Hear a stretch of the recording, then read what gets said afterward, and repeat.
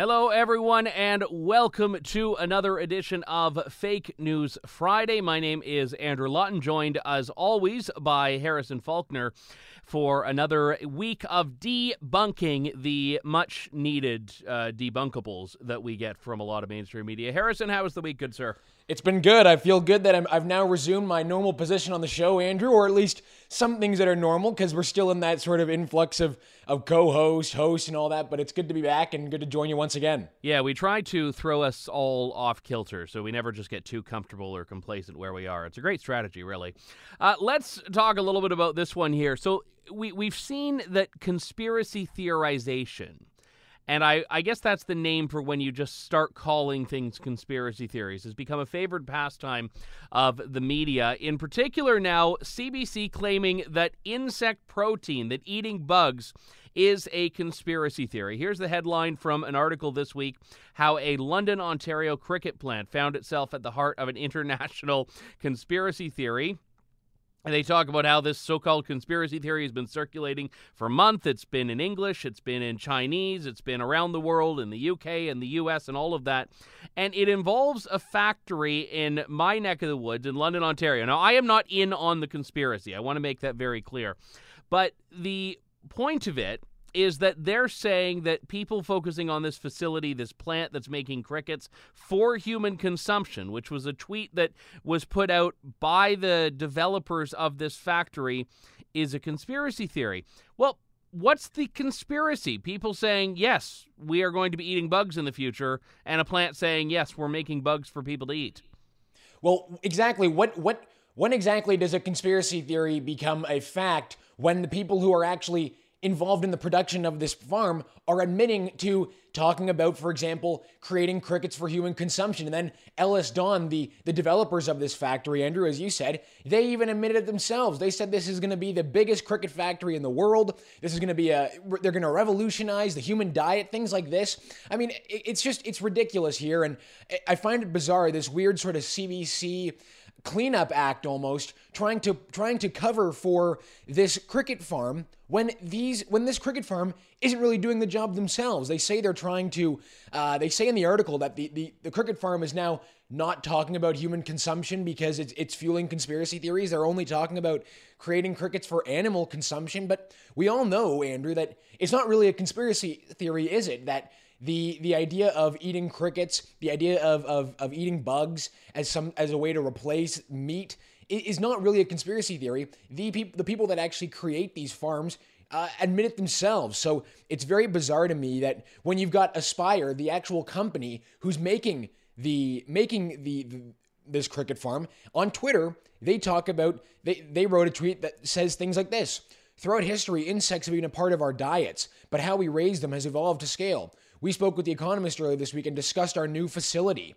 So not really saying, Andrew, that these crickets are not for human consumption. They're actually kind of leading into that. And then they also wrote a tweet saying this: Aspire pioneers precision insect farming at scale, realizing the potential of nature through the power of tech to enable innovative industries to create products and materialize that prioritize the health and sustainability of our world. If it's just for animals and not humans, Andrew, why don't they say it? Yeah, I mean, the reality is when you talk to environmentalists, the big thing they really harp on is that meat consumption is terrible for the environment. Cows, cattle, they take up a lot of space. They have a lot of carbon emissions. Bovine flatulence is the big issue that they all like to warn about in the United States. So they basically say that, yes, all of us should be vegetarians because it's better for the climate. So it's not all that surprising when you see companies that are coming up with alternatives to meat like crickets, because there is a growing appetite, no pun intended, of people that are going vegetarian or going vegan even. And I don't know how the vegans are on the crickets, but I think some of the vegetarians are good with it. But it's when you have people talk about this in like a central planning way, like we need to start moving other people off of meat as opposed to just letting people decide for themselves. And this is where you talk about the World Economic Forum, which promotes at great length the idea of cricket eating as the future, and a lot of environmentalist groups do. But it's not a conspiracy theory when it's happening. And it's like grade A gaslighting 101 to say, no, this thing that you're looking at and using their own words for is not happening at all. You can't talk about that. It's a conspiracy theory. Yeah, exactly. And again, there's so many examples of this, and they've decided to go after this Aspire cricket facility, this cricket factory, perhaps because it's the biggest in the world, and it's got a lot of people. There's a lot of people talking about it. But at the beginning of August, the Toronto Star wrote an article about this company and about this new factory, and then in the article. So from one month to the next, Andrew, we've talked about this, how conspiracy theories can go from being complete fact, absolute fact, one month, and the next month they're a conspiracy theory, or the other way around. A conspiracy theory starts 1 month later, it becomes fact. A month ago, these people at the Aspire Cricket Factory were talking about in the Toronto Star this quote right here. Given the dire state of the world's food supply, it's increasingly tempting to create a new alternative protein. That's what the Star was talking about just a month ago. So talk about gaslighting. I mean, People must be reading this and thinking, hold on a minute, did I just not read an article a month ago saying that this is exactly for human consumption? This is the kind of stuff that I think drives people nuts. Yeah, so basically when they say it's a conspiracy theory that folks are talking about this cricket factory in London, they're basically focusing on one thing, which is what are people saying and how does it differ from reality? The only way I could think of if you were saying this was a conspiracy theory is if you were arguing that this specific factory was part of something that Trudeau was doing, and I mean, it did get some government funding, or part of something Klaus Schwab was doing. I mean, they do talk about why we're eating bugs and all of that. I don't think there's anything nefarious about the factory itself. I think there's a market and they're going along with it because clearly if you can make some money off of people that are going to be eating bugs, then fine, do it. But it's not at all something that I see, even in the CBC article, where they can point to where the conspiracy is and what people believe that isn't actually correct. And even there's this one professor they quote who talked about how it's like, oh, it's all part of the anti-government sentiment and they're tapping into the same things we saw with the Freedom Convoy. And then she says, this is a cricket factory to make pet food because that's where the evidence points to. Yeah, but also human food. So where's the fake news really coming from here? The so-called experts or the so-called conspiracy theorists? Exactly. I mean, evidence says, so this professor says the evidence is pointing to animal food, but the people who actually run the facility have been talking about human food the entire time. Again, it's just a ridiculous story, and one of those things that, again, I think we've talked about this before too, where a lot of these legacy media outlets will play with their headlines, knowing very well that the majority of people that come across the headlines will read the headline, maybe get to the first paragraph, and then those that get to the first paragraph, only a small portion of them will ever get to the end of the article. So they can run with this fact, they can run with this idea that this is just a conspiracy theory, and people will take it as fact without actually reading it, and then they'll start questioning everything they see. It's a very bizarre trend we're seeing. The legacy media are trying to define conspiracy theories, clean up conspiracy theories, and take facts, take things that maybe don't look so great, and turn them into conspiracy theories to cover for these companies. I don't know, maybe that's a reach, but it's very bizarre. Speaking of bizarre, why don't you talk about what's happening in Alberta? Well, so I read this article, I saw a post on social media, this is earlier in the week, I think at the beginning of the week, and it was Jason Kenney standing with Mark Milke, who's a part of the Winston Churchill Foundation, I believe, and they had just announced the privately funded creation of a new Winston Churchill monument. And when I saw that, it was a really nice thing to see. That's the kind of thing that I love to see. People in this era, Andrew, trying to defend history, trying to build monuments to real heroes. And Winston Churchill is certainly one of those. But what a surprise. So along comes a new Winston Churchill statue. And just like that, as we all could have predicted, the legacy media, CBC in particular, they come along trying to bash the concept, and the usual procession of people trying to rewrite history, talking about how Winston Churchill is not deserving of monuments, he's not deserving of new statues, and in this CBC article, they talk about how basically this is Jason Kenney's way of declaring what we must celebrate and what warts be damned. I guess I don't really understand this. So we're building a monument to Winston Churchill, but it's a terrible idea because Winston Churchill, in this article, as they say, was they said, no question, he was a racist and a white supremacist. They just put that out in the article from a University of Calgary historian. And then the article goes on to say, and this part really got under my skin, Andrew, the article then goes on to say that why would we need a new monument of Winston Churchill when there are schools named after Winston Churchill, there are roads named after Winston Churchill? Surely that's enough That's enough for a man like Winston Churchill. And that got me thinking. We're seeing schools be renamed. We're seeing roads be renamed. So clearly, roads and schools are not enough to celebrate these great heroes that deserve far more recognition than they're getting now. It's just another classic CBC attempt, in my opinion, to bash the history of our country and kind of play along with this group of people that are trying to vandalize, tear down, and essentially, by doing so, rewriting our history. Yeah, I mean, this has always bothered me in general with historic figures, but with Winston Churchill, this was the original, like the OG anti-fascist. Like, this was the guy, the left says they're anti-fascist. This is the guy who defeated Hitler, for crying out loud. Like, you don't get more Antifa than Winston Churchill if you use, like, the literal meaning of Antifa. So the reality that they go around and their preferred slur on people is calling everyone a Nazi, calling everyone a fascist, calling everyone a white supremacist. And then you take the guy that liberated the world in large part from fascism, and we say, oh, well, you know what? He might have had, he might not have been big on the transgender bathrooms. Or, well, you know, he might have made this joke or that line or that quip. One of the things, so for starters, he's British. And I'm not making fun. My whole family is British. Brits talk differently than non-Brits do. So anytime you look at like Winston Churchill's quotables or same as Prince Philip's, you have to accept that and have a margin of British around what the acceptable levels of discourse are. But more importantly, we have to stop measuring people against this yardstick of 2022. And I think what Jason Kenney is promoting here, building a statue, is fantastic. I was just in Austria and Hungary on vacation a few weeks back. And when you walk around, especially in Hungary, you look and the statues littering the entire downtown of Budapest, for example. And you look at it and you say, I bet I could Google all of these people and find something to cancel them over. But you don't, because you accept that they're a part of a country's story. They're a part of the world's story. And I think we should start a campaign. For every statue that is taken down, we build 2 of them.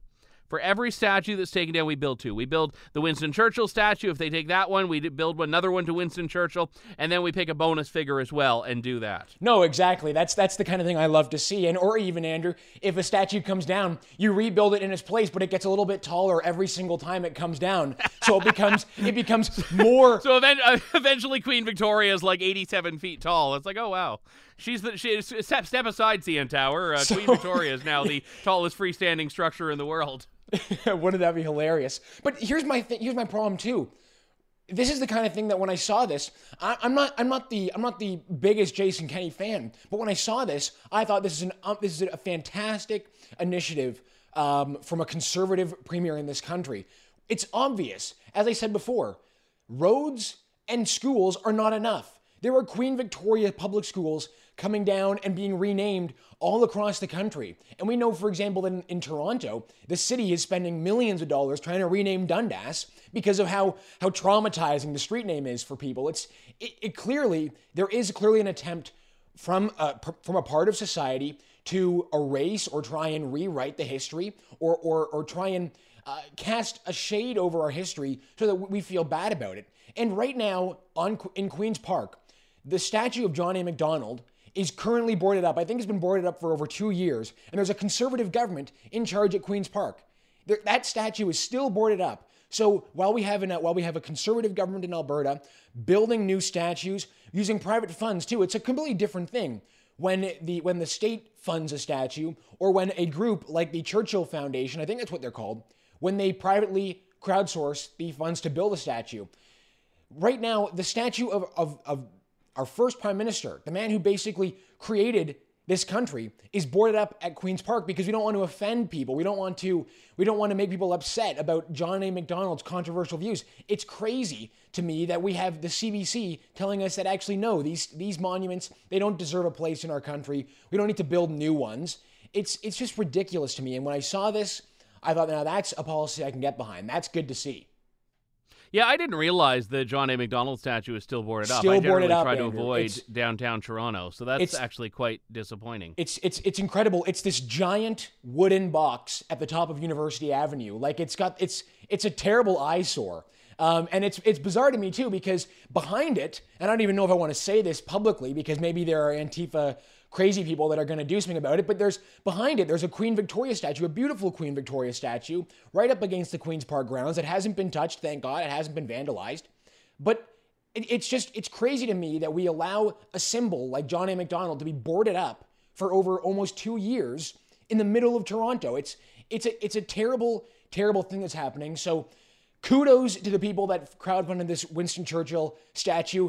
I just like to see more of them. Wouldn't it be great to have Macdonald statues, Churchill statues, once again, roaming the country? It would be just fantastic.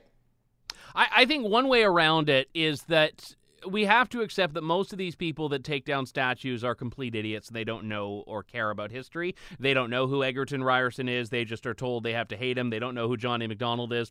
So I think we just take the name cards off of the statues, and they won't know who it is. Exactly. Those that are smart enough to at least do their research can think about, oh, that's a nice statue. And then everyone else can just go about their day like they always used to be. Yeah. And in a cashless society, it's not even like they can check against the currency and be like, oh, that looks like McDonald there. And in any case, we had last week the media in a bit of a flurry over this verbal attack on Chrystia Freeland in Calgary. You've seen the video now. We don't need to play that. My position on this is that it's wrong to harass people in that way, and it's not particularly productive either because you end up looking like the jerk and not them. But anything that puts someone in a position where they're feeling threatened is not good, and that's true whether you're going after a liberal politician, a conservative politician, or whether you're going after your neighborhood mechanic. It doesn't matter. But you have to look at the double standards that come out from government condemnations here. And I'm not saying, but what about? I'm just pointing out the hypocrisy here. Justin Trudeau condemned what he called hate-filled rants and violent words. Take a look. There's a huge reflection. We have to have both the kind of country we want to be and to understand that the tone of our democracy, the tone of our political debates is set by those politicians who get sent to Ottawa to represent their communities. And if there isn't clear condemnation of the kind of cowardly bullying we've seen, of the kind of hate-filled rants and violent words used against people, to say this has no place in our democracy. We can disagree, and we need to disagree with each other on policies, on perspectives. That's a robust debate that has to happen amongst Canadians to make sure we're getting it right as a collective, as a country. But to limit the ability of women, of racialized Canadians to serve in government or to hold government to account as journalists, which is the goal of a number of Canadians with very loud voices, well, that's something all parliamentarians and all leaders need to stand against, need to be unequivocal in being responsible leaders, to say, no, we are not going to become that toxic, polarized country that some think we should become. So this is never a prime minister that would stoop to hateful words or violent rhetoric, right, Harrison? Certainly not. No, I mean, what we know from Trudeau is he's the beacon of civility, Andrew. He's a uniter of this country. Someone who's presided over a country that's never been more united under his leadership. I mean, it's just absolutely ridiculous. And again, not to say, again, we don't want to do the whole whataboutism, but without it, we're just not allowed to call out the selective outrage that we get from these liberal leaders. I mean, of course, you have to look at both sides of this and say, well, where were you guys when your prime minister, your leader, was telling unvaccinated Canadians, that they something needs to be done about them? I mean, we've seen the footage, we've seen the videos, saying that the people that were protesting in Ottawa are a small fringe minority with unacceptable views. Talk about uniting. The small fringe minority of people who are on their way to Ottawa or who are holding unacceptable views that they're expressing do not represent the views of Canadians who have been there for each other, who know that following the science and stepping up to protect each other is the best way to continue to ensure our freedoms, our rights, our values as a country. Yes, it seems like just yesterday that his political enemies were an unacceptable fringe minority. And then there was this clip from the election last year where he was literally campaigning on this sort of divisive rhetoric. Oui, on va s'en sortir de cette pandémie par la vaccination. Puis on en connaît tous des gens qui sont en train d'hésiter un petit peu. On va continuer d'essayer de les convaincre. Mais il y a aussi des gens qui sont farouchement opposés à la vaccination. Qui sont extrémistes. Qui ne croient pas dans la science, qui sont souvent misogynes, souvent racistes aussi. C'est un petit groupe, mais qui prend de la place. Et là, il faut faire un choix en tant que leader, en tant que pays. Est-ce qu'on tolère ces gens-là ou est-ce qu'on dit, ben voyons, la plupart des gens, presque 80% des Québécois ont fait ce qu'il fallait faire, se sont fait vacciner, on veut revenir aux choses qu'on aime faire.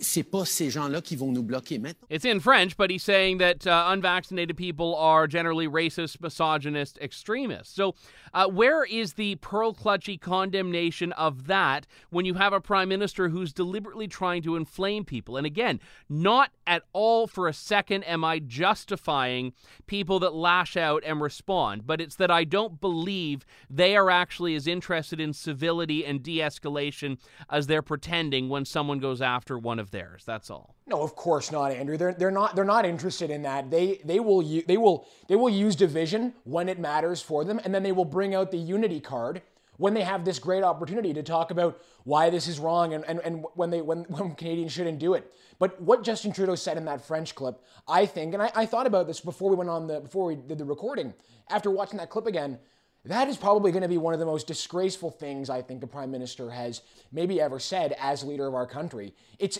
so unbelievably divisive. You've seen that clip, I'm sure, many different places. People use that as a way to talk about who our leader is in our country because of just how insane it is to say those words, to say the things that unvaccinated Canadians are racist, are misogynistic. It's just unbelievable. It's frankly the lowest of the low when it comes to dividing. And again, like we said, not to try and make excuses for bad behavior. We can all condemn bad behavior, but if you tell Canadians, if you're a leader of a country and you tell Canadians that make their own medical choice that they are some of the worst things, racist, misogynist, for making their own medical decision, there is going to be backlash. There is going to be a group of people that are going to, I think, take things too far, and that shouldn't take a rocket scientist to know that that's going to happen if you say those words. And so, I mean, it's sad to see. I think we can all agree that it's sad to see this sort of descent into this lack of civility we're all experiencing. But it's not like it's come out of nowhere. No, and I guess that's the point, is that if we want to have a real discussion about civility and de-escalation, you can't talk about and treat your political enemies the way the Liberals are, and I would also say the way the media is, with a few notable exceptions. So very well said. But again, I mean, we've talked about a lot of lighter stuff on this show. I think we need to get to some more serious topics here so that people don't feel they were shortchanged. And truly, I mean, I'm even a bit nervous because there's a fair bit of controversy in this, but how do you make a Nanaimo bar? This has been a legitimate question that has entered the political discourse this week. Like I said, very controversial. Pierre Poilievre shared this exchange with a woman he met in Nanaimo, BC. Ladies and gentlemen, I'm in Nanaimo with Katrina, and guess what she made for me? You guessed it, Nanaimo bars. And Nanaimo bars. You left out the keyword, sorry. It turns out that she makes the best Nanaimo bars, not in Nanaimo, but in the entire world. What's the secret? Love. Love. That's the secret ingredient. Don't tell anybody that. That's the patented ingredient. If you share that, you'll be hearing from her lawyer. But why aren't you making as many Nanaimo bars anymore? During COVID, January of 2021, I opened a small roadside bake stand because I needed money to pay my kids' school fees and sport fees. Right. And I found that in times of COVID, a lot of people, mainly seniors, were coming by just for a friendly face. We all masked up. We all practiced all the social distancing, but it meant a lot to them to come out on Saturday and talk with somebody. Right. Unfortunately, I had a real setback in February this year. Right. So I temporarily shut down my bake stand. And now that I wanted to reopen it 6 months later, the price of flour has doubled, sugar, butter, and it's cost prohibitive for me to reopen. Wow, so the price of flour, sugar, butter, eggs. other ingredients and eggs, in addition to love, that go into these Nanaimo bars. Too expensive. Love is free, though. Love is free. Just too expensive. Just inflation. That's why we're going to stop creating cash. We're going to start creating more of what cash buys, get rid of the inflationary taxes so that we can have more of these love-infused Nanaimo bars. Because you want more, trust me. I will. I can resist everything except temptation. Thank you.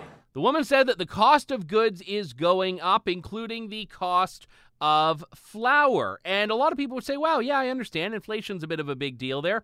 But no, Jean Charest's campaign co-chair, Tasha Kiridan, who is a lovely woman. I've worked with her on projects. We used to work for the same company. I don't quite buy where she's going with this one. She points out the real fact check here. There's no flour in Nanaimo bars. Well, believe it or not, this is now something we have to fact check. Harrison, what did you figure out? Well, so from what I saw, it turns out that to make a Nanaimo bar, you need graham crackers, and it looks as though in graham crackers there's flour. So that would lead me to think, Andrew, I'm not a baking expert, I'm not a cooking expert by any means, but it would lead me to believe that would mean flour is in Nanaimo bars. And I mean, when you make such a big statement like Poilievre did, a real shot across the bow, and then the Jean Charest campaign comes in right behind it, coming after them for the flour statement. Clearly, we needed to figure this out, and it turns out it looks as though not making any serious statements, not to get in the way of this very serious political dialogue, but it looks as though flour is involved in Nanaimo bars.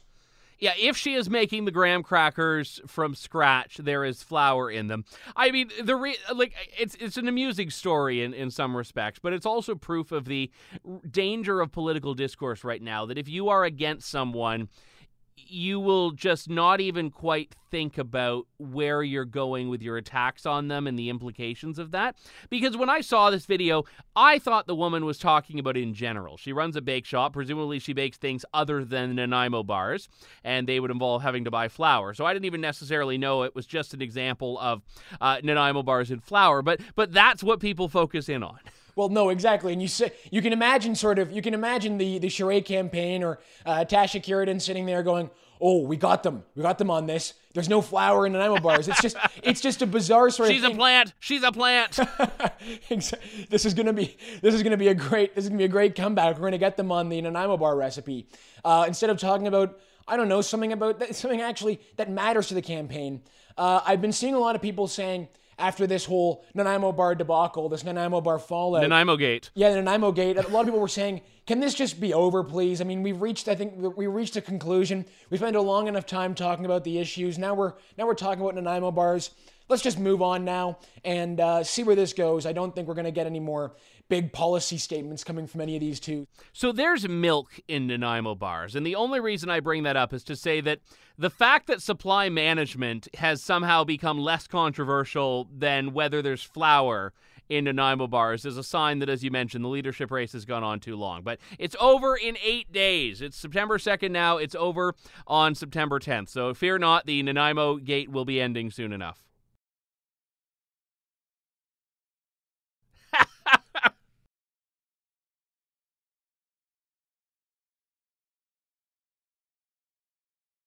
And that's what we call in the business, my friends, a callback. What a great note to end on. Harrison Faulkner, always a pleasure. I am Andrew Lawton. This is Fake News Friday on True North. We will talk to you next week. Thanks, everyone.